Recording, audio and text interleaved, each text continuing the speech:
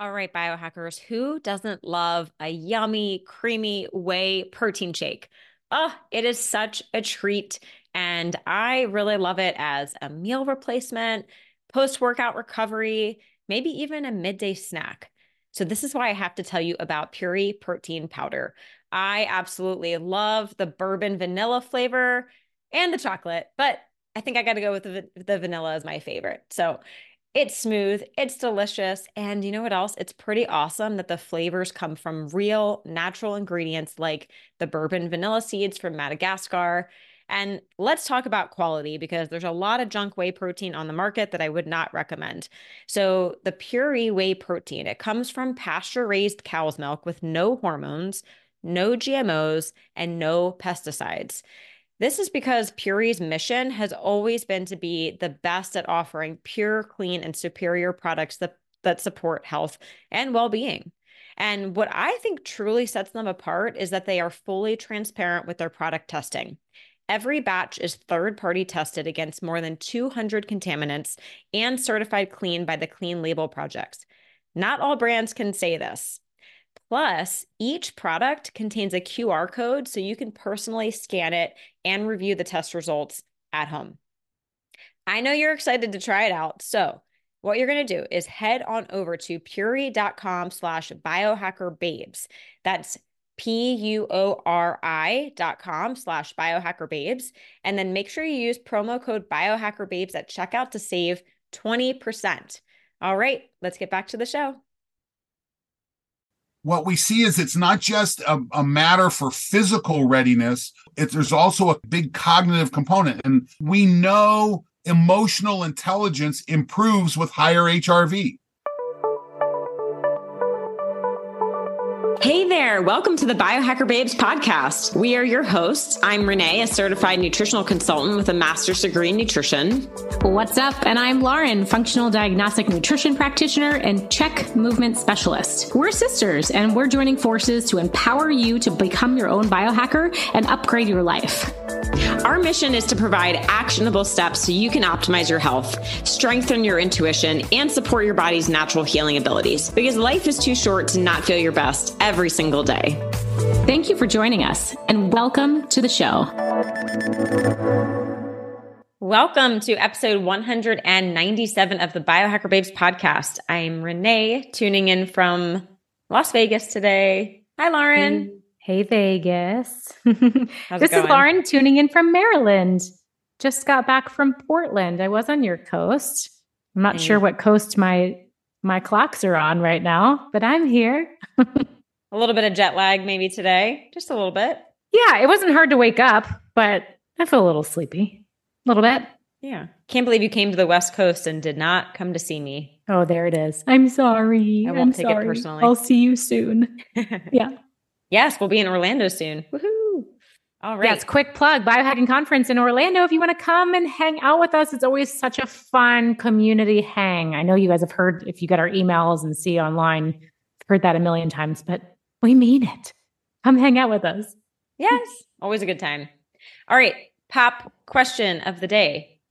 I know you forgot. What has been the biggest contributor to a lower HRV for you? What have you learned? Oh, I thought you were going to ask higher. No, I want to know what drowns it. What drowns my HRV? Gosh, nothing really stands out in my mind. I would have to probably scroll through my data. I want to say just off the cuff alcohol in general, but like one particular event, potentially jet lag, and then combining the two, extremely detrimental. Yeah. What about you? Answer. Yeah, definitely alcohol. That's got to be the worst for HRV. And I mean, intense workout, but usually intense workout, it's like just the next day, but alcohol takes a couple days to recover.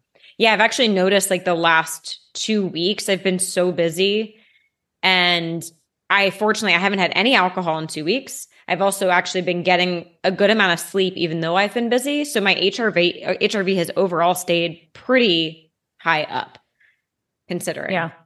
So nice. I think if I was not sleeping and drinking alcohol occasionally, I would be a disaster. So Yeah, it's nice to acknowledge all of the levers. So if one is out of your control, it's like we can move the other ones on the board. exactly. Hopefully. Yeah. What All has right. contributed to your highest HRV? See what I did there? Oh, now that's something I'm not so sure.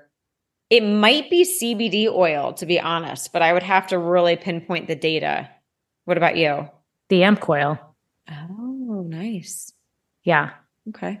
Yeah. Massive, massive spike. I think I've talked about that in the podcast before. Yeah. That my baseline, so not just like a day-to-day shift in HRV, my average baseline shot up enormously when I started using the amp coil.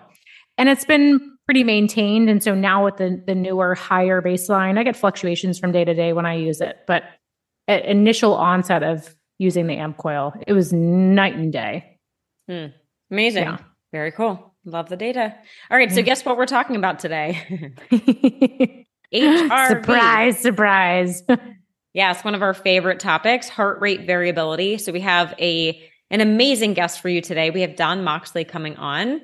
He is really an expert in, the exercise field, but especially HRV. He's been doing, he might hate that I say this, but I think he's been doing HRV training since I was born. Like 1986, baby. Yeah. He kept calling that year out. I'm like, I remember that. Well, I don't really remember that year, but yeah. So he's an amazing expert in that realm. And he's doing a lot of new work on HRV as far as like what targeted nutrients can we use to increase HRV. And he's actually created a product called HRV Plus, which we get into at the end of the episode. But I always love chatting with him. He has so much knowledge in this space.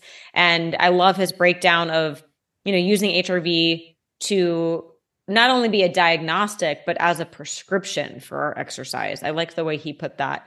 And I was hanging out with him over the weekend at the Health Span Summit, and he was telling me some of these amazing testimonials of people using the new HRV Plus product. And like one story, he said this woman actually got off of benzos by using this. He can't be like claiming that, but I was just like, just stories like that where you're just like, oh my gosh.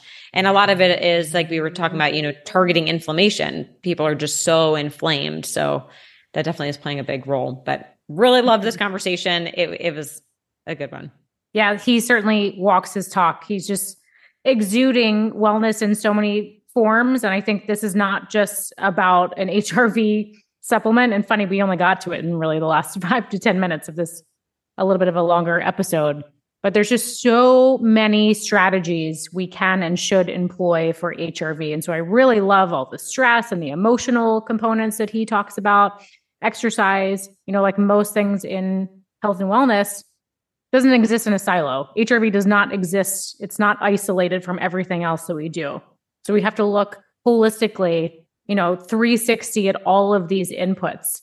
And I think for individuals to personalize it, we get to decide where is the biggest opportunity. And I think for some people, it would be supporting inflammation with this product. If that's not the thing for you, he gives so many other strategies. So I think there's going to be a lot to take away from today. He's just a wonderful human. Yes, absolutely. All right. Before I bring Don on, let me share his bio with you. So Don Moxley is Director of Applied Science at Longevity Labs in the U.S., dedicated to helping people live vibrant, fulfilling lives at all ages. He draws upon his career as a professor of exercise physiology, athlete, a sports scientist, to lead and educate on the science of performance, autophagy, and longevity. Don is regarded as a longevity science leader known for making the complex simple.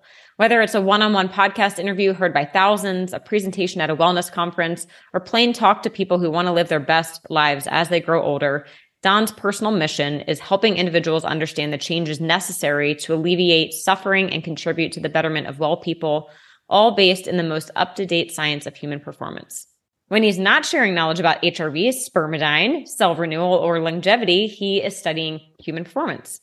Yeah, so you are in for a treat today. I have been able to spend a lot of time with Don this year, and he's just always such a pleasure to chat with. So I know you were going to love this episode. Let's do it. All right. Welcome, Don, to the Biohacker Babes podcast. Thanks for joining us. I am excited to be here. Yes, we are too. I have been lucky enough to actually spend a lot of time with you this year, 2023. at a mastermind and actually in Vegas too, and then at the Health Span Summit over the weekend. And I want to tell you real quick, this is so funny. Over the weekend, my husband was there too, Ryan. And the end of the weekend, I'm like, what did you think? Because he's not in the health space, but he is very interested in everything we talked about over the weekend. And he goes, Don is such a cool guy. I was like, I know. That's like, yeah, he really enjoyed talking with you and then Dr. Patrick Porter. So he actually got a lot out of the weekend. Very nice. Cool. Thank you. Yeah. Yeah. Aww. Yeah. So we had a great time over the weekend. And then I also had the opportunity to have you on my panel, Exercise for Longevity. So today we're going to talk a little bit more about that because I want to pick your brain more because the panel was not enough time to do so. And we're going to talk a lot about HRV, heart rate variability, which is one of our favorite topics. And you are an expert. You've been looking at HRV for how long? 20 years, 30 years? Almost 30 years we've been looking at it. Yeah. Yeah. Wow. Yeah. I had the opportunity to work for Polar, the heart rate monitor company. And early on, so this is before smartphones. In fact, it was almost at the dawn of cell phones. Okay. So that's how old I am. But, Polar had these devices that you paid $500 for that you wore on your wrist. And they had technology built in them called Own Zone and Own Index. And they had this, and when you dug into the research, and they didn't leave these papers laying out on the table. Yeah, I had to dig for them, but they were all based on this thing called HRV. And that was my first introduction to it. And, Polar's a Finnish company. They're out of Oulu, Finland, Kampeli, Finland, a little town way up northern Finland. And HRV it's really a Russian variable. It was discovered by Russian scientists in their space program. They had a cosmonaut that was suffering from appendicitis while in space, and they wound up recognizing it because they saw a radical change in the HRV. So this is where it started. So the Russians, when you start looking at good HRV literature, you're inevitably reading Russian papers. And then the Finns picked up on it, particularly because Oulu, Finland is where Nokia was based. So it's kind of like the Silicon Valley of Europe. And Polar, the heart rate monitor company, is just right around the corner from Kampeli and from Oulu in a little town called Kampeli. And it's just wound up the great little place to gestate. It's where Aura Ring originated. Good HRV companies like First Beat, they're out of Helsinki. A lot of them have Polar ties in their IP.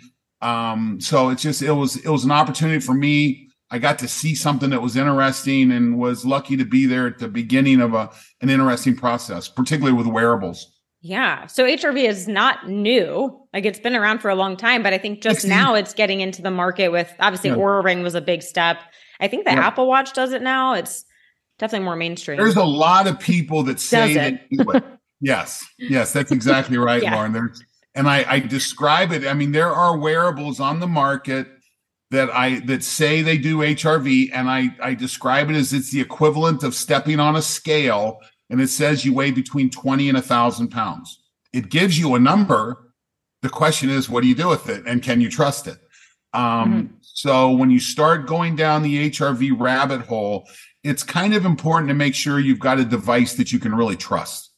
Yeah, because looking at HRV like overnight when you're sleeping is going to be different than, first thing when you wake up, sitting down for a minute and checking it, or then checking it while you're working out, right? There's just so many variables. Probably shouldn't check it while you work out. By the time you're working out, you've already got all the chemicals dropped in. You're already sympathetic, right? Your body says, hey, the body doesn't know whether I'm trying to escape from a mountain lion or I'm doing a CrossFit workout. It just knows I'm working.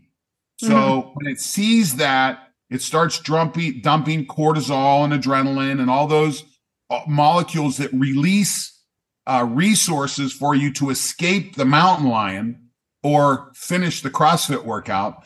And then, so that's the sympathetic, the fight or flight side of it. So we know your HRV is low then.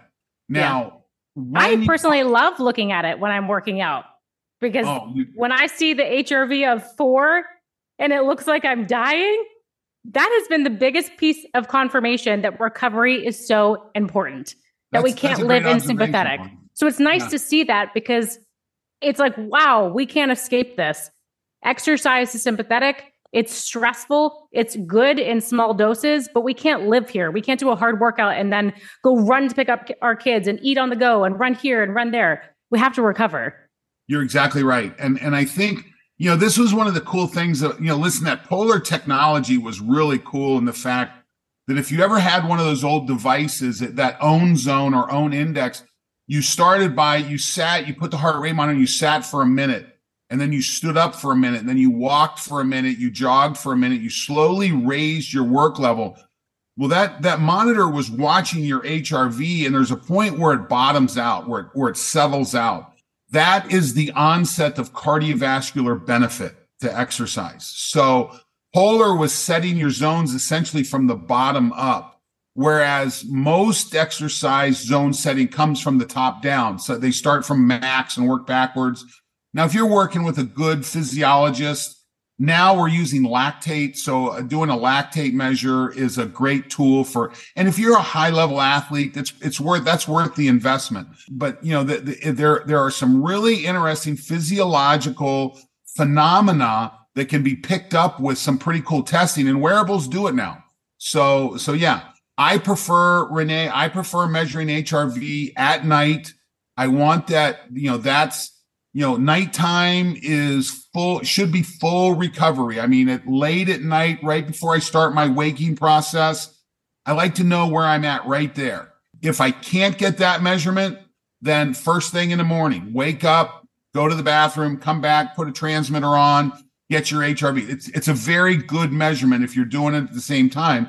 And when I'm working with teams, you know what, because you're an athlete doesn't mean you're a genius, and doesn't mean you take the advice that people give you. And a lot of times you got to bring the team in and sit on them and get a measurement right before practice. And as long as you're getting that same measurement right before practice, I like to say that nighttime measurement is what is my true recovery.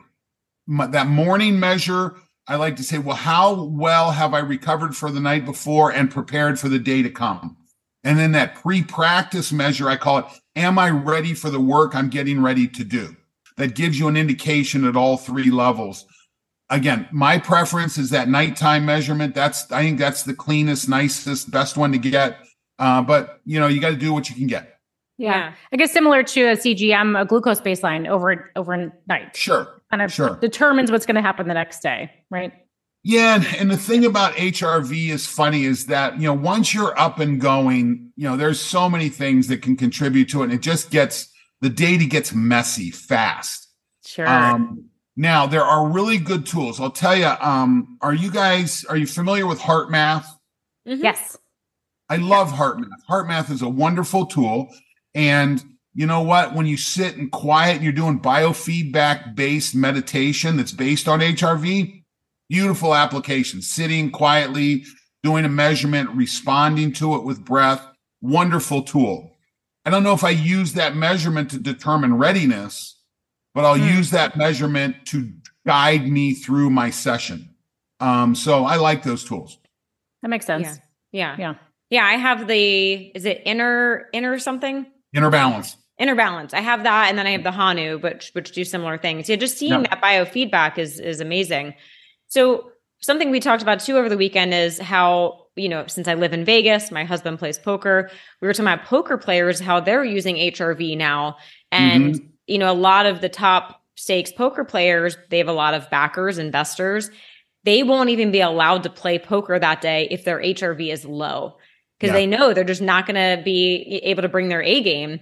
So, poker players really can be considered athletes at this point. In the health optimization space. But I'm curious, maybe you can share more about how you have used HRV with your athletes. So you said they would come in, they would do a test the day they train, and then you would change the training. Well, and I'll tell you what, I'll send you guys a link to a presentation I did to U.S. Special Operations Command on the program that we had at Ohio State. But the way this happened is the coach at Ohio State, I'm a former Ohio State wrestler. I was a captain of the team back in the early 80s. And the new coach that's there now had come over. At the time, I owned a house. I had a lab at my house. He came over to do some testing. And 2 years after that, he had an athlete that was struggling. And he says, I want you to test this guy. So he comes over And what I learned a long time ago when I do physiological testing, I always start off with an HRV measurement. I used to do a lot of work with police and fire. And when you have someone that could have been traumatized, you've got to have that in the back of your mind when you're doing your measurement. Well, one day a cop comes over for a measurement. He's at my lab at 8:30 in the morning, and I throw a unit on him, and I'm like, "When's the last time you slept?" And he's like, "How do you know that?" And I said, "Because your HRV shows it." And he says, "Well, I just got off work. I worked to midnight." And I go, "You can't test now." I said, it won't be valid. Your circadian rhythm's off. Your work levels are off. This test is not going to tell you anything that you can use. So that was a real breakthrough for me when I figured that out. Well, this athlete comes over, the coach brings him over. It's like 10, 11 o'clock on a Sunday morning after he wrestled a dual meet on a Friday night. So should have been completely recovered. I wire him up. I'm going to put him on the bike ergometer to see what he can do. But as I wired him up and getting him put on, his HRV was essentially 10 milliseconds, which is the equivalent if a bear walked around the corner and you saw that. That's what you would expect with your HRV. And I'm like, this should be higher at 10 o'clock on a Sunday morning. So I had him go lay down. HRV climbs to 100 milliseconds. And as soon as he stands up, it drops back down to 10. So his body perceived the act of standing up equivalent to a bear coming around the corner. Okay. So that's someone who was, I don't use this term anymore, but at this time we said this is an athlete that's way overtrained. He had not recovered, and again, this is a top college wrestling program. They're making a run at a national title. There's a lot going on. So I worked with the coach. We worked with this kid.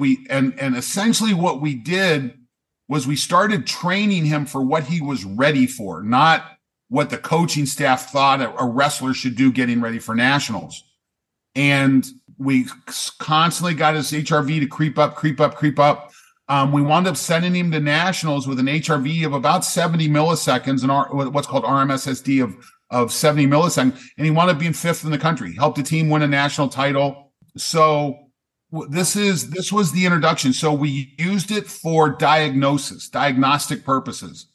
We also used it for prescriptive purposes. So the team would come in. I would run an analysis we did it on 16 guys. We didn't do the whole team. We just did 16 guys. And I could say to the coach, we've got a lot of bandwidth today. We don't have a lot of bandwidth today. We had an interesting situation. We had sent the team home for Christmas break. They come back, and in wrestling in the Big Ten, January is when it really starts. Big Tens are end of February, nationals are beginning of March. But you're in the Big Ten, and the Big Ten's the best conference in wrestling. I mean, it's really, really difficult to do well, or you got to have your game together. And the guys come in, and we had a 6-day training block where we could just really bury these guys for the last time that year to get a training response, because from there on out, it was match recovery for the next 60 days. They come back. We're planning on kicking their butts on that first day back. I run the analysis and I go to the coach. I go, we can't do what we were planning. I said, we just got the worst HRV readings of our team for the entire season. He goes, and what I learned, family stress is the worst stress. They had and gone, alcohol. Did they drink alcohol on their? Probably. And if we had taken them through the workout that we had planned, we might not have ever recovered. So we modified that day really quickly. We drilled, we did zone 2, zone 3 work, things like that. Sent them home, let them sleep in the bed they were most used to for one more night. They came back next day, batteries are full. We went in hard when it worked. So we can use it for diagnosis. We can use it for prescription. Do we go hard? Don't we go hard? Are things moving the way we want to move? And we can use it for selection. A good friend of mine who did a study, was working with law enforcement, and they were looking at HR and HRV. If a police officer goes into a shooting drill with either too high in HR or too low in HRV, they shoot civilians. And the lower the HRV, the more civilians they shoot. So what we see is it's not just a matter for physical readiness, but there's also a big cognitive component. And we look at allosteric load, the load on the system, both psychologically and physically. And there's we know emotional intelligence improves with higher HRV. Listen, when you're stressed and all those resources are down, and if you're a poker player and you have a bad beat, that extends for a long period of time because you can't recover. Physically, a wrestler has to win 5 matches at nationals to make All-American. So it's your ability to recover between matches and come back and wrestle that, because your competition gets a little better every match, right? So you need to have better bullets every time. But yeah, it's not just physical, but it's also very cognitive, the tools that HRV represents. Yeah. It's so cool. I really love hearing about athletes, because our audience, they may not be athletes, but I think we can gain so much from learning about how they train, even though it's training in extremes. So I'm curious about the real world applications, because so many of us are pushing through on days when we shouldn't be. We feel, I think there's an intuitive component where maybe you feel under recovered, but so many people don't see the ramifications of it. And it sounds like if you're ignoring the diagnosis and giving the wrong prescription, then we're just exponentially compounding the diminished recovery. Is that correct? Yeah, so how do we apply it to the average person? So much of, listen, there's people that are addicted to dopamine. Okay. If they don't get that, Americans. Yes. Well, yeah. And there's all no over the world. doubt when you go into the CrossFit workout and listen, that adaptive response, we're challenging, it dumps cortisol. There's some dopamine that comes with that because it wants you, listen, there's a pain management piece that goes, there's probably some oxytocin there with the group. There's a lot. It wants you to feel good. It wants you to survive, and it wants you to be able to get through that. It blocks pain.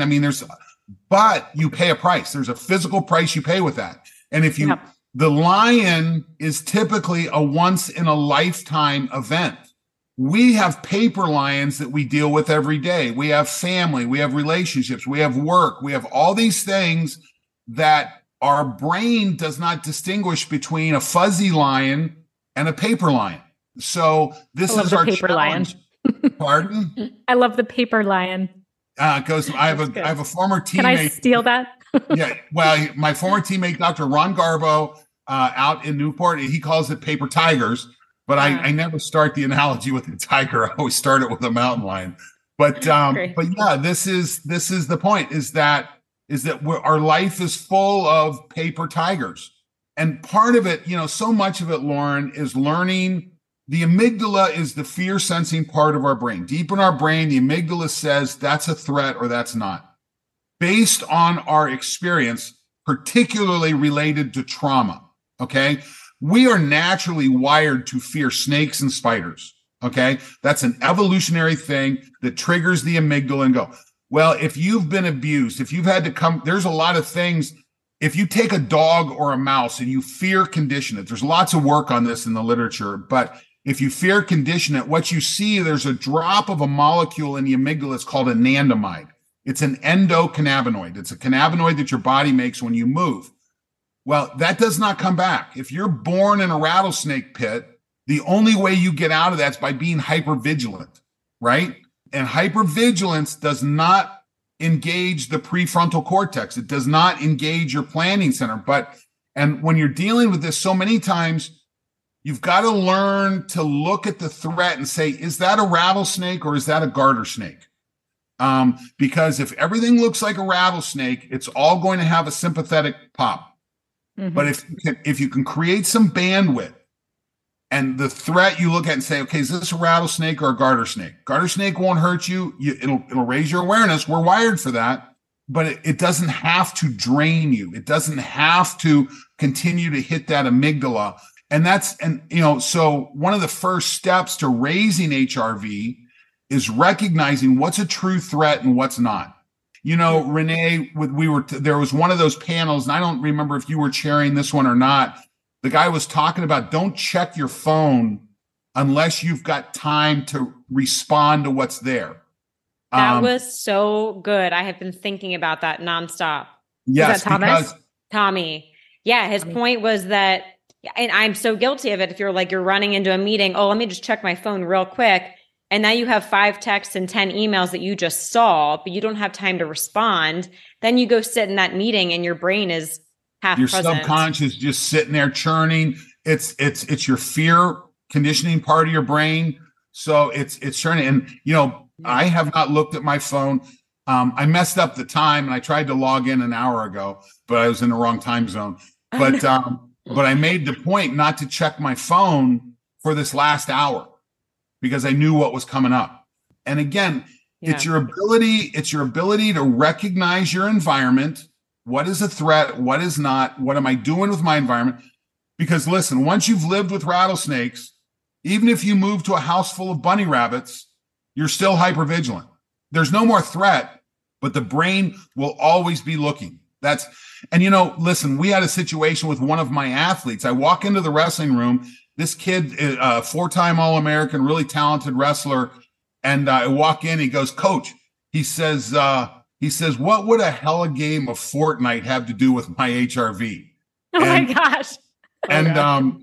If I could have done this, you can't do this in this environment. If I could have pulled out a firearm, unloaded and says, what do you think your body thinks of right now when I'm pointing this at you? I use my finger. It would be, I said, that's what your brain thinks when you're playing first person shooter games. It doesn't know whether that bullet's real or not. It just is, it is kicked into a sympathetic. And so literally we had to coach our kids off of video games as we went into high performance periods. We had to coach them off. We were able to use data, HRV data, to show the impact of what happens when you drink 4 beers before you go to bed. Well, it cuts your recovery in half.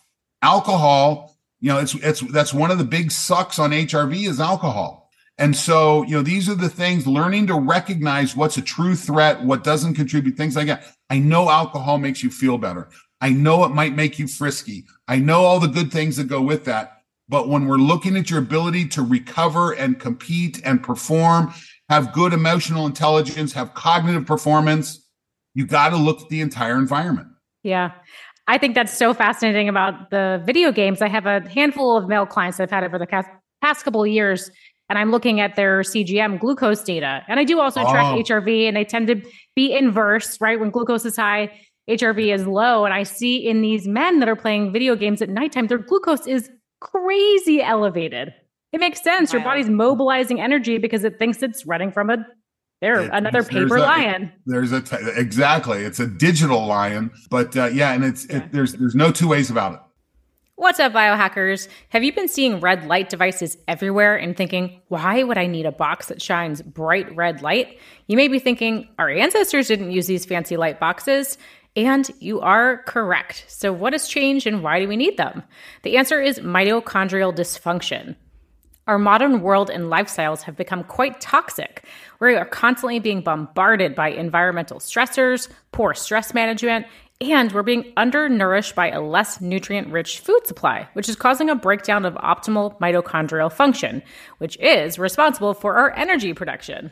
Some of the classic signs and symptoms of mitochondrial dysfunction, which I think a lot of us have come to believe are normal, include fatigue, poor endurance and recovery, weakened and vulnerable immune systems, digestive issues, chronic muscular and joint pain, vision problems, headaches, migraines, nausea, loss of appetite. Now, I know these sound all quite dramatic, but I think we all experience them on a small scale throughout our lives. These are all downstream effects of modern living.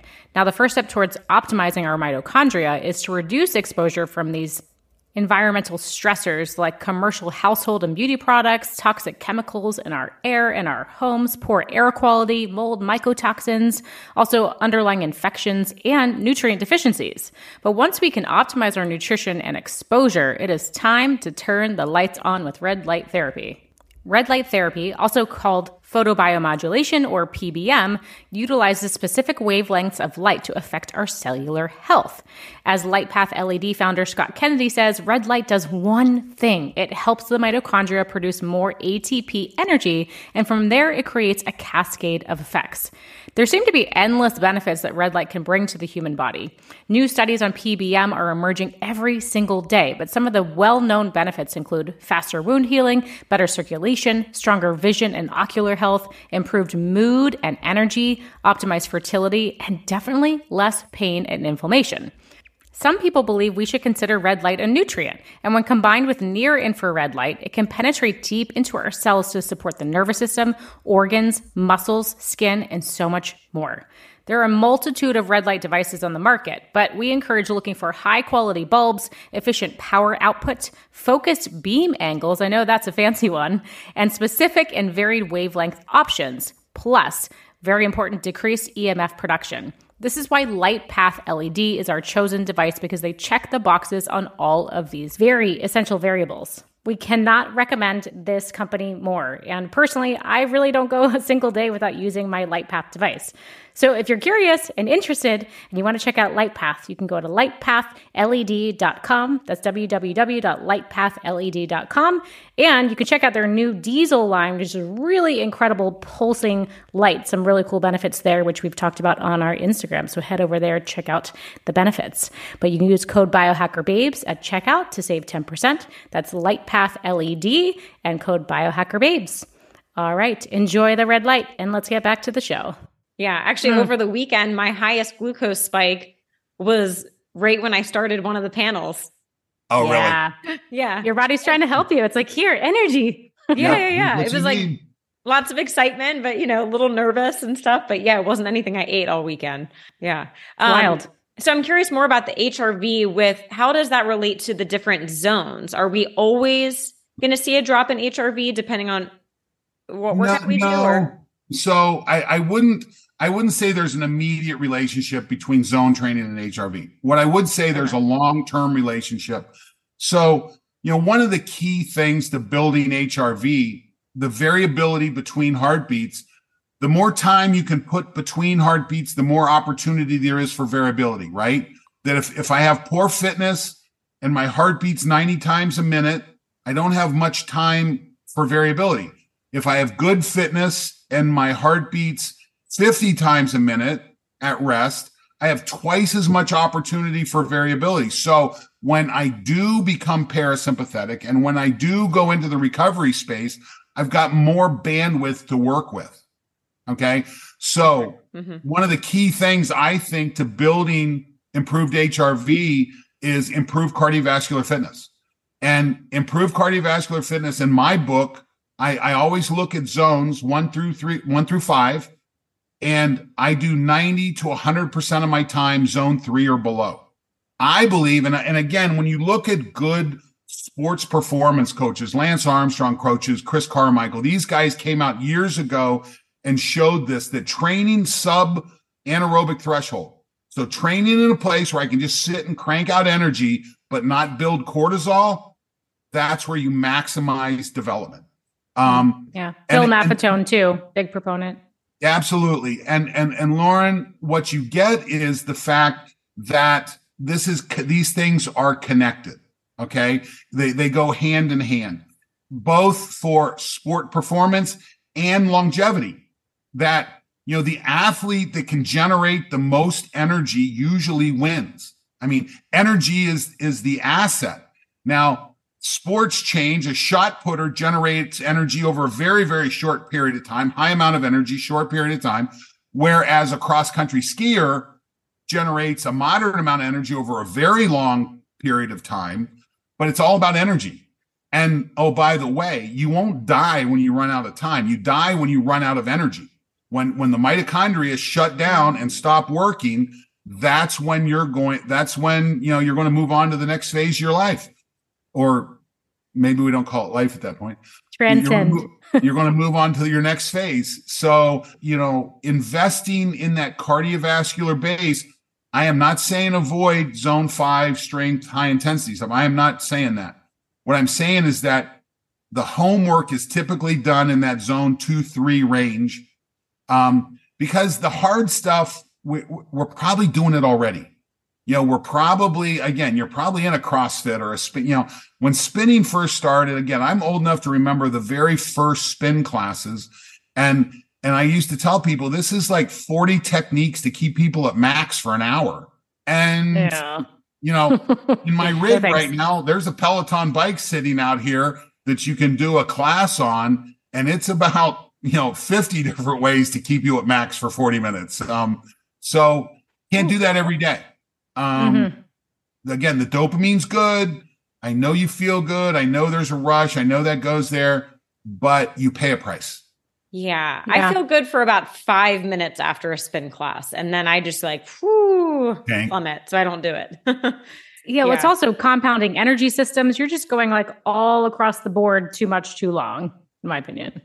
Well, listen, if you love it, I don't want to listen, there are some things where you like to just engage and go. And I'm all about, again, listen, I'm a huge proponent of a concept that's called flow, the psychological state of flow, the optimized state of flow. And I'm all about being on the side of a mountain, 30 degrees below zero. If I make the wrong step, I fall 3,000 feet to my death. But I stay in the challenge. I stay focused on the task at hand. I've got clear goals and feedback. That's enjoyment. that is enjoyment. I'm getting a flood of all those key molecules to my brain, and it's awesome. It's awesome. That's why athletes are athletes, why we do the crazy shit we do. But you can't do it all the time. Yeah. We love vitamin J, but there are other ways to get vitamin J. Yeah. So I get recover. So what are some of your favorite recovery tools? Well, you have to embrace the concept of recovery. And again, I go back to, you've probably, Renee, you've probably heard my talk about rocks in the jar. What are the key rocks? So I talk about the key rocks in the jar for longevity, and this would apply for sport performance, and it would apply for HRV as part of that. I like to think of HRV as my video game battery. Okay. If I'm playing a video game and I've got a character, I have a battery that tells me how much life I have in that person, in that character, right? When my battery goes to zero, I'm next life, I start the game again. Well, HRV is a lot the same way. When HRV goes to zero, you're moving on, and when your HRV is very high, your battery's full, you've got tons of resources, things like that. So how do you build that? Movement is the first rock in the jar. If you don't move, your fitness declines. Everything about you declines. You hack movement with exercise. Okay. So what exercise you put in, at a minimum, you've got to get continuous daily walking, moving, things like this. You've got to get that in your routine. If you do nothing more than just go zone 2-3 for 30 to 50 minutes a day, your life will be better. Okay.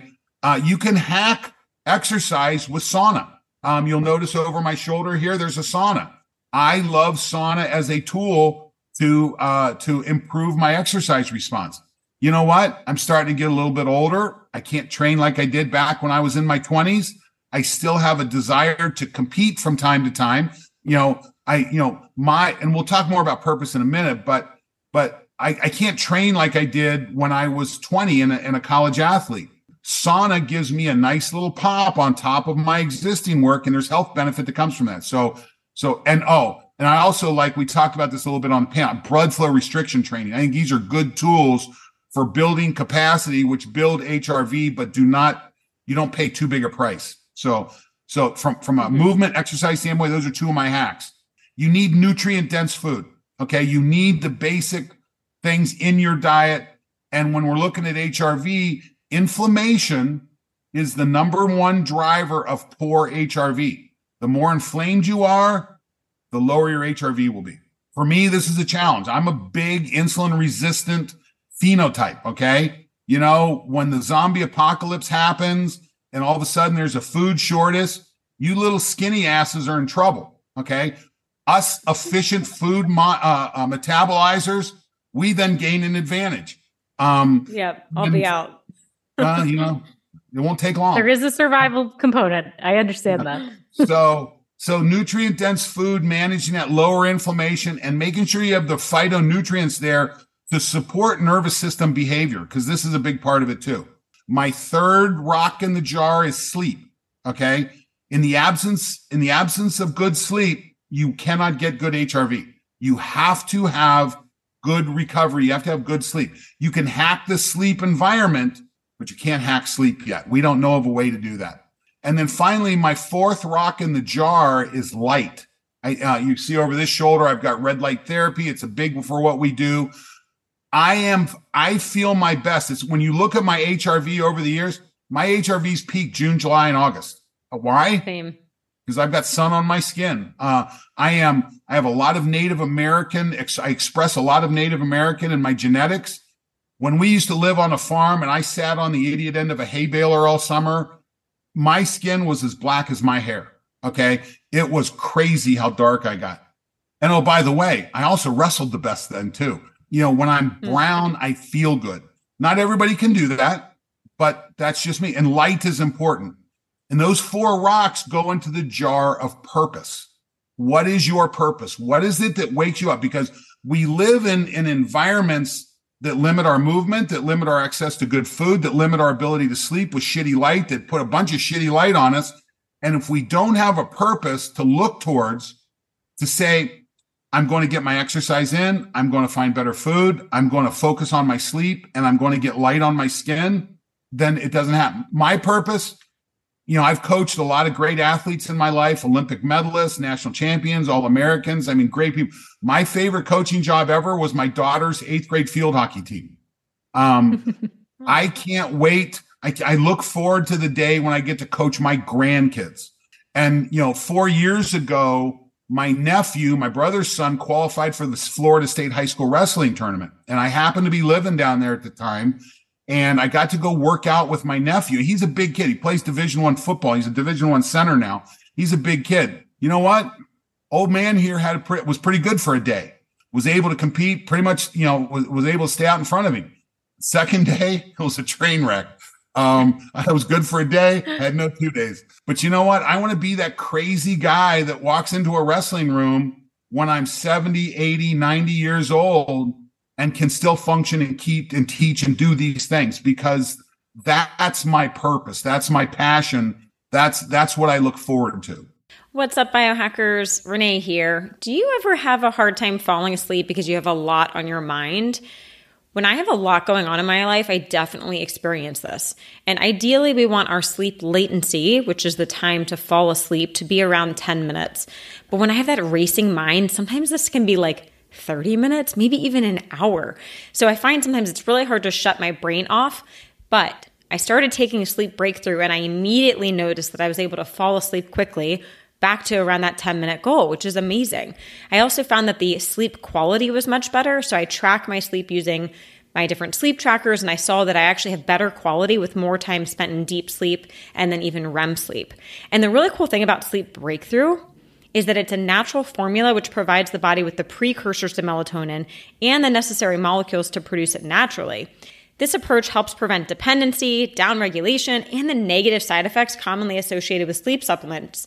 We call this the sleep hangover. Have you ever felt like really groggy the next morning? Ugh, that's the worst. I hate that. So sleep breakthrough is really nice because you don't get that. And we actually had Matt Gallant on the podcast from Bioptimizers, where he talked more about this amazing formula and all the science that went into creating it. So definitely check out the show notes. I will link to that podcast if you want to take a deeper dive. But in the meantime, if you're struggling with sleep, I highly recommend you check out Sleep Breakthrough. Just give it a try. I think it could be a game changer. So all you need to do is visit sleepbreakthrough.com/biohackerbabes and then use code biohackerbabes10 at checkout, and that'll get you 10% off any order. All right, wishing you an amazing night of sleep. Let's get back to the show. So those are the rocks, but you got to have the environments we live in. Lauren, you turn over and look over your shoulder. What side of the aquarium are you on? Are you inside it or are you outside of it? But the aquariums that we live in affect our genetics. Our genetics were designed to adapt.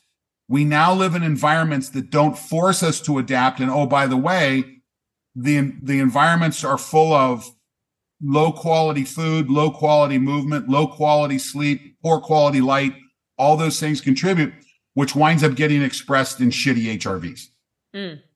Yeah, I love that you shared your purpose, one, but just the importance of that. And a lot of people were talking about that over the weekend. You know, when we're looking at increasing our health span, it's like, but why do you want to do that? That's the big question. Why? Like, why do you want to be here at 100 and still be healthy? What are you going to be doing with your life? Well, I don't know, but what I know is if I'm breathing, I want to be healthy. Okay. You know, I have a good friend down in Florida. His name's Ken Ford, and he runs the Institute of Human to Machine Cognition. By the way, another great podcast that I recommend, STEM Talk. Yeah, you just told me about that. I got after you listen to Biohacker Babes, of course. Thank you. But Ken says he wants to be happy, happy, happy, dead. Okay. Yeah. And there's a lot to that, you know. Right now, average lifespan of Americans is 73 years. Right now, average health span is 62 years. Okay. So right now, most Americans are running for 10 years in suboptimal health status. They're not able to do, they're engaged, they're hooked to if it's bad, they're in a bed or an institution. You know what? I don't know how I'm going to exit this world, but if I happen to be walking along the side of the Grand Canyon and I slip, I want to enjoy the trip to the bottom and move on. But I don't want to spend it in a hospital hooked to a tube. Hell no. Hell right there no. with you. Yeah, don't do that to me. I want to be out and about.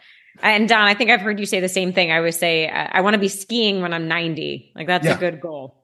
Be outside, engaged, you know, moving again, you know, there is value in maturity, and you pick up a couple things along the way. And if you can pass that along to other individuals, you know, I turned 61 on my next birthday in July. I said to my wife yesterday, I said, we're 9 years away from 70. And I look at that, and I say, I don't feel old. And I tell people if a fight breaks out, I'm not going to back out of it. You know, I may not start it like I used to, but I won't back out. And I want to have the physical capacity to survive and enjoy.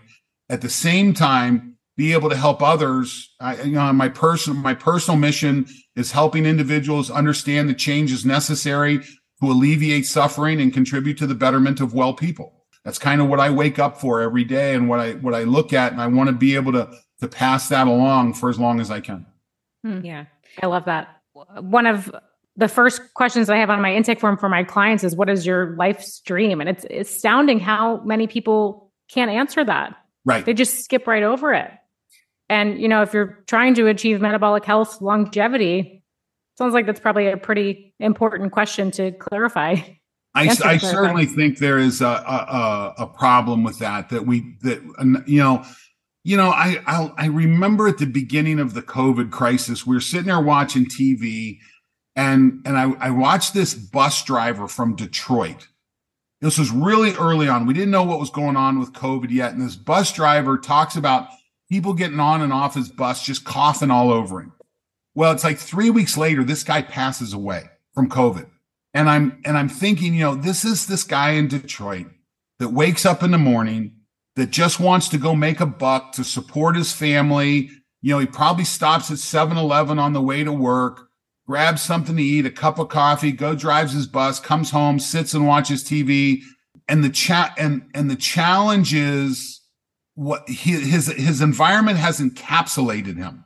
Okay. He's just in the routine. Okay. And it took him out, you know, because COVID attacks the autophagy system. I mean, that's how it works. And if you have upgraded autophagy, you didn't do as bad with COVID as someone who didn't, you know. So this guy was probably inflamed. He probably had low HRV, probably had high blood sugar. He probably had all of those inflammatory related things that come with lack of movement, poor food, no sleep, and bad light. So this is the challenge that we run into. And I remember watching that, and I can see this guy today in my mind's eye. And, you know, he's just a guy that wakes up trying to take care of his family. And you know what? I want to make sure that listen, if you're going to drive a bus for a living, that's fine. And thank goodness that people do that. But I also want to protect that person so that he can be a father and a grandfather and a brother and a husband and across the board, so, these are all important ideas for that. Yeah. We talked about that a little bit too over the weekend, how it's like a lot of these healthy things are for the wealthier community. And I appreciate that you're like, well, how do we get the average American to have access to all of this, not just the biohacks, but the education? We have access to it. We have to reemphasize. And again, Renee, you heard me say it, that as someone who's been working in the fitness industry since 1986, I graduated from grad school in 1986 and started running a health club back then. We have failed. Fitness professionals have failed in the fact that when someone walks into a fitness facility, if you ask them their goal, 97% of the time they say their goal is to lose weight. This is the worst goal in the world. We have failed at it for generations. Stop. Just stop. If you walk into a fitness facility, it's to build the capacity to live. I had a little facility in the town that I lived in. We defined fitness as the physical capacity to enjoy the life you're given. Okay. No one takes a picture of a scale and hangs it on the wall. Okay. Walk away from that goal. Look at the pictures of your wall. Think about what is the next life event that you have coming up, that if you're in better condition, you'll enjoy that event better. A wedding, a vacation. And you know what? People put pictures of them running a 5K on the wall. Good on you. That's a good goal. That's a good thing. It's a picture that goes along. It defines you. And look at your walls and figure out what the photos are, how you define yourself, and look at your movement, hack with exercise, food, hack with supplements, sleep, hack the environment, light, hack with light, and things like that. Look at those things and say, if I engage in these behaviors more, how much more will I enjoy that vacation, that wedding that's coming up, that family reunion, that, whatever it is. That's why we engage. And oh, by the way, we get improved cognitive performance. We get improved physical performance. It costs us less to live because it costs a lot to die with poor health span. It costs a lot to die. Yeah, quite expensive. It's so interesting, though. I see in different age categories of clients, it's like the young people want to lose weight. And the older they get, they start to shift that to quality of life and wanting to be able to be more resilient. And so it's like the closer you get to facing your mortality is when you realize that. How do we shift it younger and younger so people start focusing on it earlier and qualifying it in other ways? Well, listen, media is hard. And as I've said many times, no one ever wrote a song about a girl with a flat ass. Okay. I'm going to write it. we have to stop orienting towards what marketing gains our eye.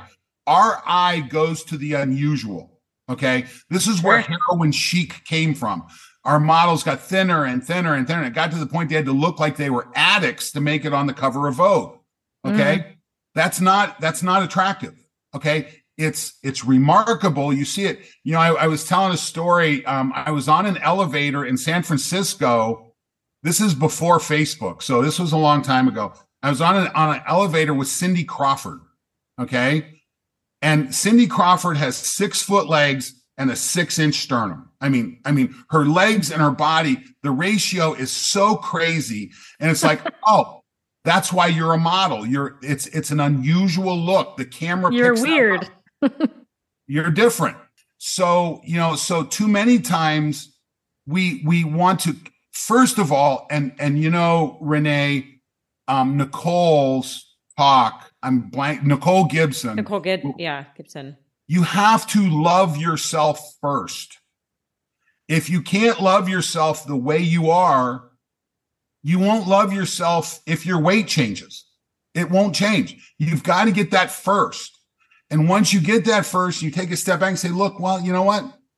What I'm saying is you are beautiful. You're beautiful, and no physical change will change that. That beauty is inside. It's energy that comes from the inside. And we have to emphasize that. We have to stop looking at, and idealizing what we see in a model, because remember, that's a mechanism to get eyes on an event. It is not a measure. And, I'll tell you, I go back and forth with this. I get, my niece was just in a fitness contest, a fitness modeling contest, and I'm proud of the job she did. I'm proud of the work she did. But I got to tell you, I sit back and I watch that, and we were in Denver. We were skiing in Colorado when the Joan Benet Ramsey event happened. And I see that stuff, and I just, the hair stands up on the back of my neck, and I'm just like, ugh. And, I raised a kid that was an athlete, so we were going to hockey rinks and lacrosse games and things like that. No risk of beauty pageants with her. But, it's that internal beauty that you have to embrace first. You've got to love yourself first. If you're doing those things, oh, by the way, let me bring this back. Your HRV will improve. You'll improve in cognitive performance. You'll improve physical performance. You have the ability to engage this. Your battery gets bigger. Yeah. Yeah.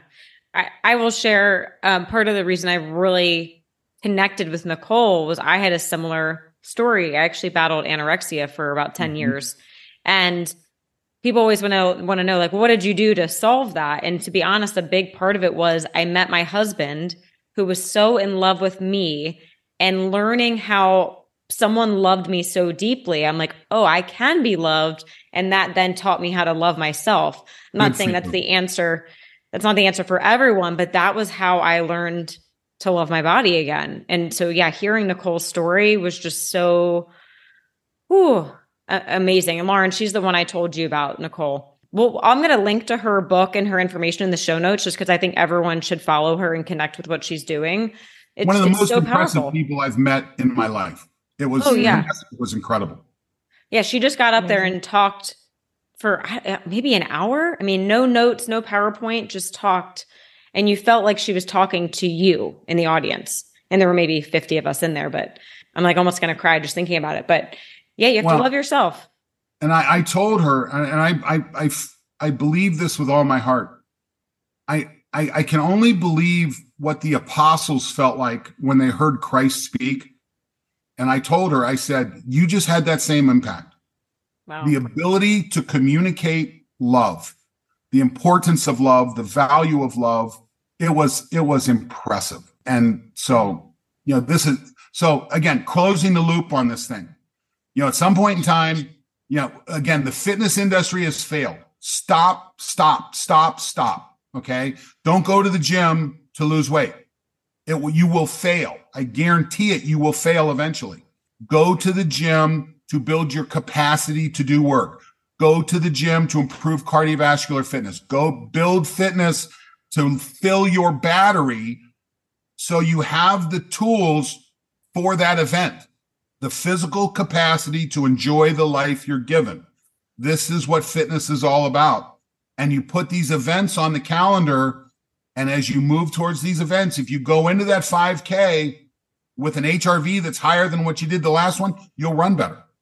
If you go into that family event, and we know family events can take a little bit of cognitive strength. If you're going to that event and you're going to need your batteries full, that's how you fill them, because family stress is the hardest stress we found.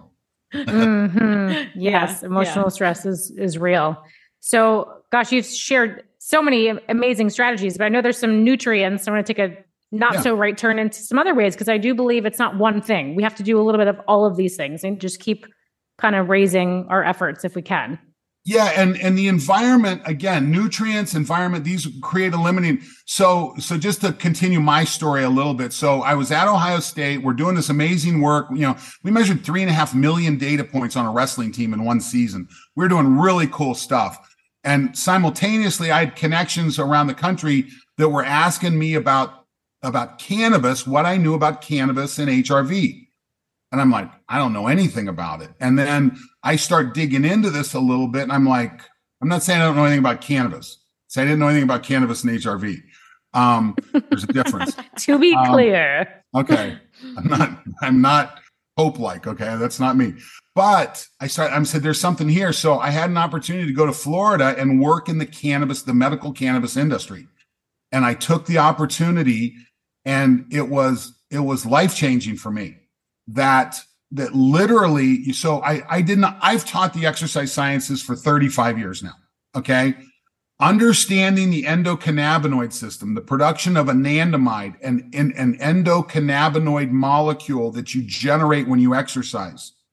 This is the value of exercise. This should be chapter 2 of exercise 101. Okay. That's how important. You also produce a little molecule that's called BDNF, brain-derived neurotrophic factor. Okay. This is what seeds learning. Okay. The ability for a nerve to be able to connect starts with the presence of BDNF.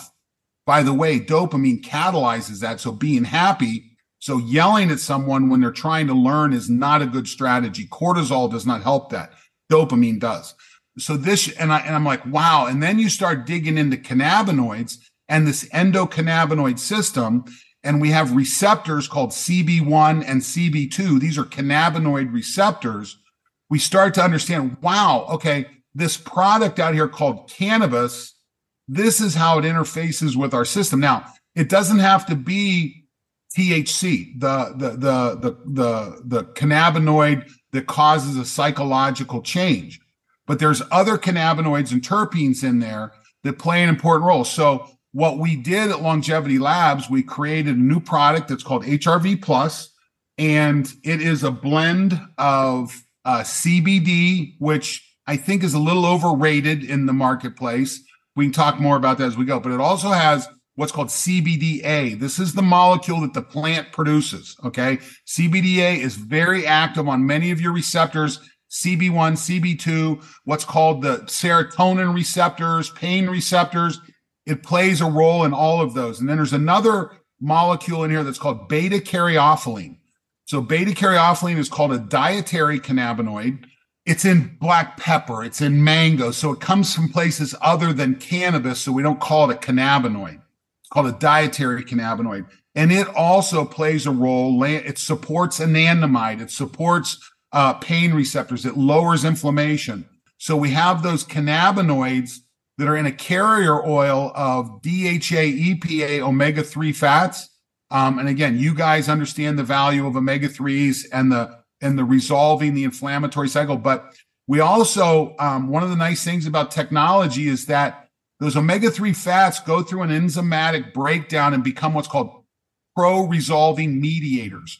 These are the molecules that clear the inflammation out of the cell. Well, we can create that in labs now. So they're called SPM, specialized pro-resolving mediators.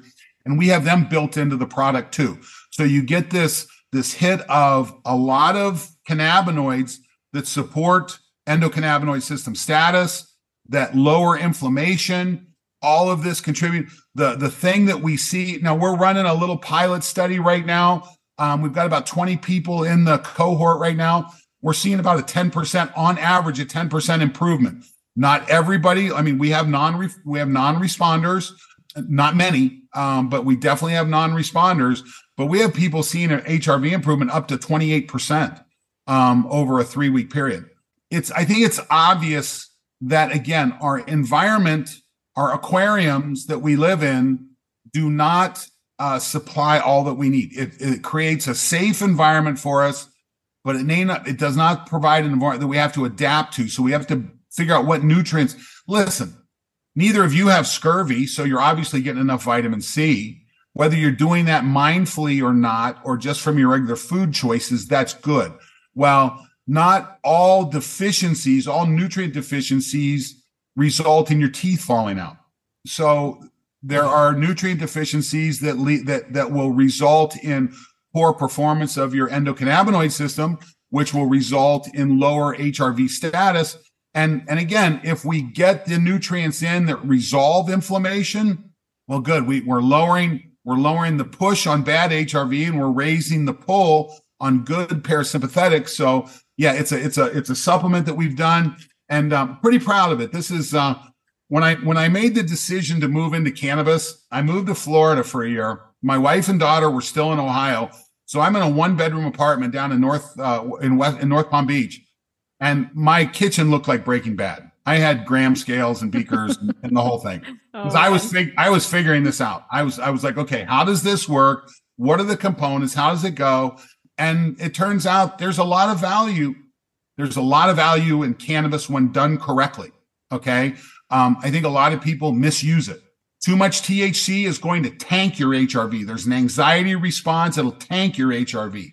So how you manage those? I was at a pain show, a pain doctor show at the Breakers in Palm Beach. And this Jamaican medical assistant comes over to our booth and she says, Aman, we used to grow this in our backyard. And I said, oh, really? She says, my parents would soak it in our finest rum. So one of the ways we extract cannabinoids is an alcohol-based extraction, ethanol-based extraction. And she didn't say we soaked it in rum. She said we soaked it in our finest rum. Okay. And so this pulls the cannabinoids and the terpenes out. And she said, when I would have a menstrual problem, I would have a shot in my orange juice. It would go away. So one of the great things about cannabinoids can be in regulating menstrual cycle disorders. Cannabis can be a really nice little tool. And she says, my father would come in from the fields and he would rub it on his knees, much like liniment on a racehorse.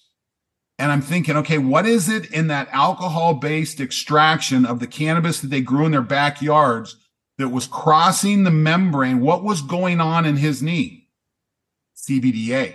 You throw a good beta-caryophyllene in on top of that, that'll cross over. And when you start to look at these terpenes, there's different things. And listen, if this goes good, we think we can do other terpene-based therapies as well. That's so cool. I've actually never heard of CBDA. So that's super fascinating. I am curious about the THC though, because Lauren and I both don't tolerate THC. Like sorry, mom and dad, I used to smoke a lot of weed in high school, but I can't touch the stuff now because it induces anxiety. And I would assume my HRV would drop with that. So I'm curious. I know there's only a tiny bit in there. There could be a tiny bit in there. Could be. Okay. Like trace amounts. We extracted from hemp, which there's below a threshold. And unfortunately, that was the only way we could formulate this run. I think I've come up with a mechanism when we formulate our next runs. I think I can go completely away from any THC at all, because we have some first responders and we have some military people that are asking about our product. And unfortunately, I have to say, listen, I can't guarantee you won't test positive. The risk is really, really, really, really low, but any risk to someone's job is too much. So yeah, we're working on that. We have had some adverse reactions. Ironically, it's in very small females that has not tolerated the cannabis very well. So we recommend that when you start to use the product, start with one tablet. It's a gel cap. We call it a bean. Oh, that one's not. Hold on. You see that? Yeah. They're cool. They're cool looking. They kind of look like jelly beans. They look like little jelly beans. Do not eat them. Swallow them. It's a combination of hemp extract and fish oil. They are the nastiest things when they break open your mouth, you can imagine. Tasty. But yeah, start with one. Make sure you tolerate it okay, and you got to figure out where your dose is in between that. Okay. My daughter, who's a 25-year-old, pretty athletic young lady, she takes one. She's getting everything she needs from taking one a day. Recommended dose is 3. We've had to move some people up to 4 or 5 a day. In the study, we've done this, and moving them from 3 to 4 or 3 to 5 remarkably changed their HRV scores. And I take 8. I'm a big guy. Arguably, I was also trying to pee a hot test. I was trying to bioaccumulate enough that I could pee a hot test. I've not been able to do it yet. No, interesting. So I've crammed up all my receptors now, and I got a detox from HRV plus. But yeah. Any other reasons that someone would be a non-responder? I guess in addition to being a negative responder, like the females that responded to the hemp. Anything else? I don't know why. Listen, you guys, is there a fish oil? I mean, would there be an issue with fish oil with some people? And I'll throw this back to you. From a nutritional standpoint, you guys are far more erudite in that area than I am. Is fish oil an issue? I don't know. Yeah, perhaps. Sometimes you need different forms. Yeah, I feel like there's so much to dig into. I think a question that's riding on my mind is, I'm really getting a big understanding that this is great for inflammation. So this may be overly reductionistic, but would you say that people that need support with their inflammatory status, this is really for them? And I think the analogy I'm thinking of is like with glucose, a lot of people are like, ooh, I want to take berberine. I want to take metformin. But it's not always that they need insulin sensitizing nutrients. There could be another reason why their glucose is dysregulated. So, of course, we talked about so many things that affect HRV. So in personalizing it, would you say inflammation is really the opportunity here? I think there's something to be said for that. And I have to be a little careful here, being a manufacturer and representing a manufacturer and making claims. I have to be a little careful. But at a personal level, a 35-year-old type 2 diabetic, an I've been insulin resistant for a long time. When I take HRV plus, I do not get up at night and urinate. Period. End of story. I sleep all night. And, I was trying to remember. Oh, we were in Austin. Renee, were you in Austin at Biohacking Congress? Did we see you there? Oh, I missed the Austin one, but I've been to their other events. Yeah. We're in Austin, and I've been working all day, and I'm hungry. I haven't eaten, and I'm going back to the hotel, and I think I'm going to grab something light and go to bed. And I get to the hotel, and I open the menu, and here is this shrimp and chorizo gnocchi. And I looked at it and I go, that's the worst thing in the world you could eat right now. But I did not have the cognitive power to not order it. And it was so good. I mean, just so good. I was up all night. You're licking the plate. It was my HRV tanked. I'm sure my blood sugar was off the scales. I'm not saying I won't make that mistake again, but I'll try not to put myself in a situation where I'm so tired and depleted that I make that mistake again. Yeah. But this has been wonderful for me because, nighttime urination is one of the challenges with insulin resistance. And when I'm taking it, I do not get up at night. Yeah, that's amazing. Significant because every time you do wake up and go to the bathroom, it's very disruptive. Disrupts the process. Yep. And so I've been very happy with that. Now, I'm an N of 1. I have to be very careful about this. This is not a treatment for insulin resistance or anything like that. But there's a lot of nutrients in here that are designed to act on the systems that are contrary to what inflammation triggers. No, it's really convincing. I'm only grueling all these questions because Renee and I have naturally higher HRVs. And it's for people like us, it's higher to move the needle. But I can think of a million people that would. I don't know a million people, but I can think of a lot of people that would really benefit.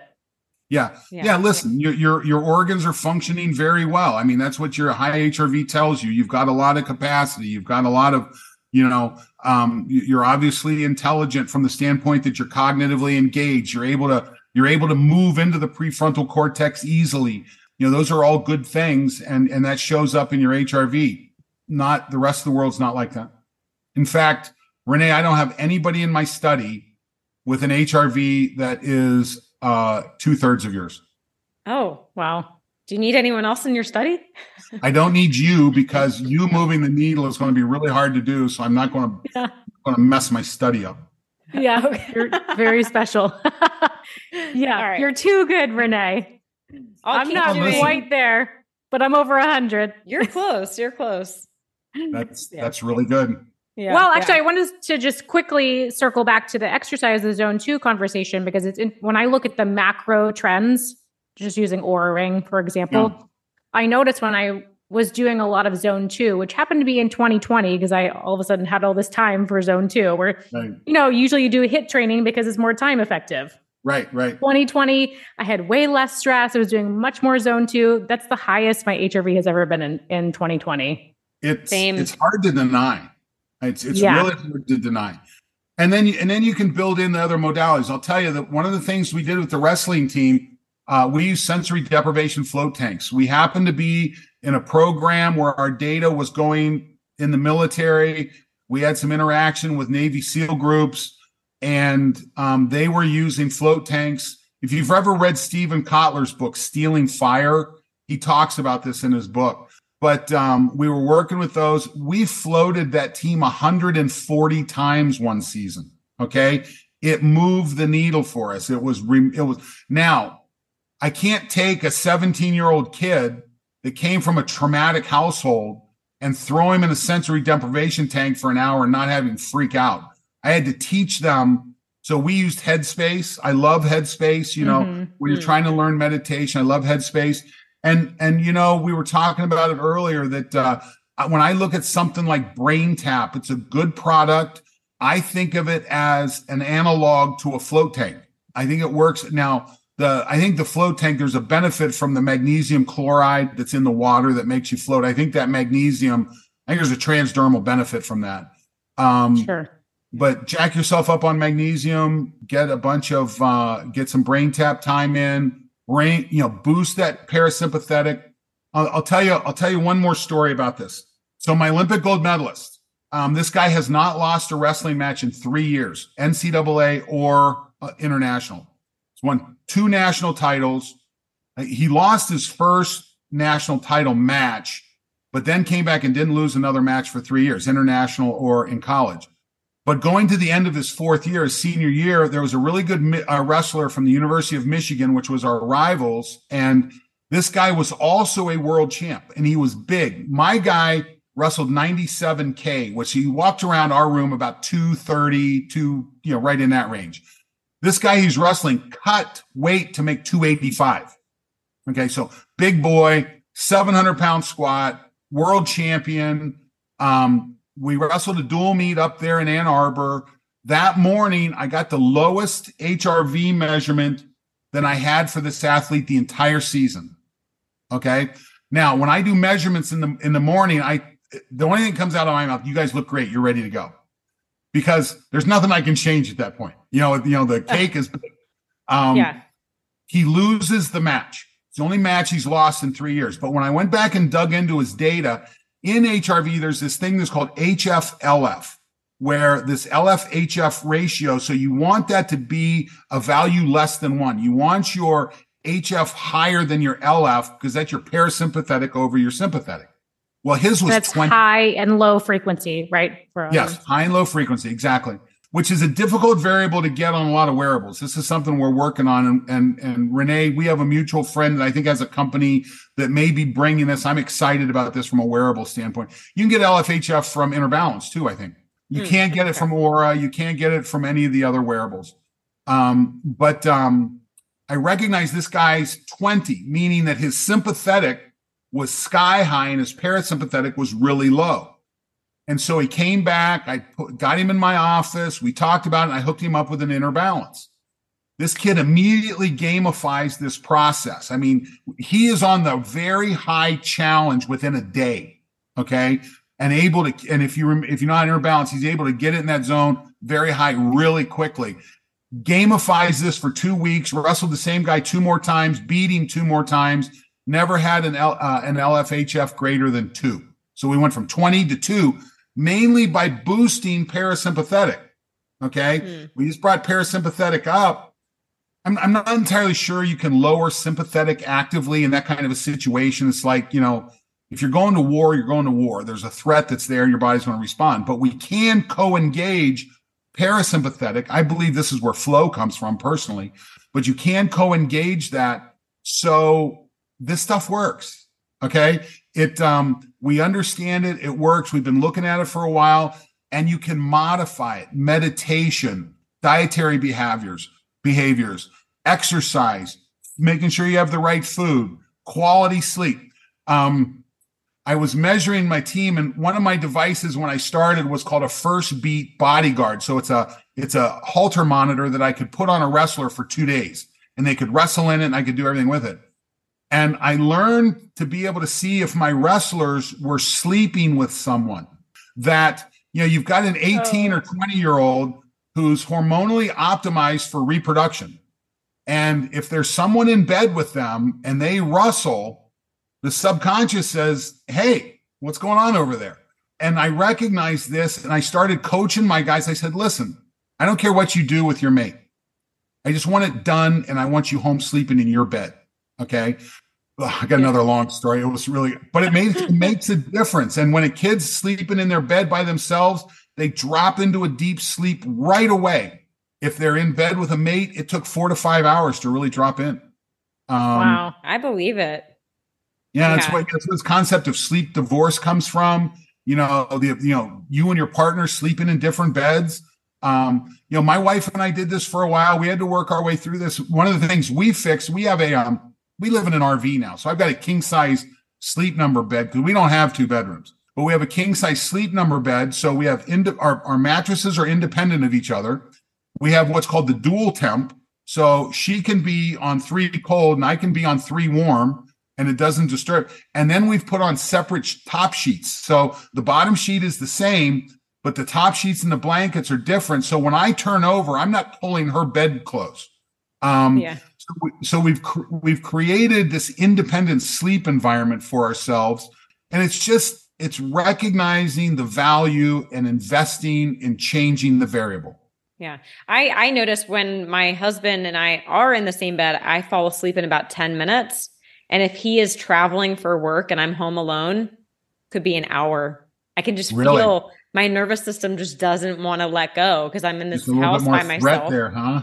Yeah. I think I'm the same. Yeah. It takes me longer to fall asleep alone, but I do have more wake ups when I'm sleeping next to my partner. Yeah. Time to fall asleep is better, but especially there's little things. Listen, this is why N of 1 experimentation is so important. And we live in a great time. We wear these wearables. You guys use them with your customers. I use them with my clients. We're able to reach out, Renee, I think you're in Vegas. Lauren, you're in Maryland. I'm in outside of Dallas, Texas right now. We're having a great conversation. Thank you, technology. We're able to reach out with wearable tech and help people understand and communicate, because ultimately they're communication devices. I mean, that Oura Ring or the Cardio Mood or whatever is simply a cell phone. It's simply a tool that helps your body communicate to you. And so you treat it that way. Mm-hmm. Yeah. Well, Don, you have shared so much amazing information with our audience today. Thank you. Thank you. Thank you. I appreciate the opportunity. Yes, we're so grateful. But we want to ask one final question since there was so much great information. If you can give our audience one thing they can start doing today, what would be the first step for them? Morning and evening sunlight. I think, and you've heard this a lot. No, I retract that answer. Here's the answer. Figure out your purpose. Okay? Because in the absence of purpose, you don't have the energy to do this stuff. And I'll tell you a good book. Again, my friend Stephen Kotler wrote a book called The Art of the Impossible. If you're struggling to understand what your purpose is, this is what his book is all about. How do you work on finding that? What are the processes? I love this book for that objective. Right. Figure out what your purpose is and be kind to yourself. Forgive yourself, love yourself, be kind to yourself. Those things will really move the needle for you. And then make sure you get morning and evening sunlight. Yes, so important. I love all of these things. Yeah. Thank you so much, Sean. This was a pleasure. You guys, you can have my time whenever you ask. Oh, thank you. Thank you. And yes, thank you, Don. And thank you to everyone that tuned in today. We will see you next time. Love this episode of the Biohacker Babes podcast? Head over to Apple Podcasts to subscribe, rate, and leave a review. We truly appreciate your support. Until then, happy biohacking. This podcast offers health, fitness, and nutritional information and is designed for educational purposes only. You should not rely on this information as a substitute for, nor does it replace professional medical advice, diagnosis, or treatment.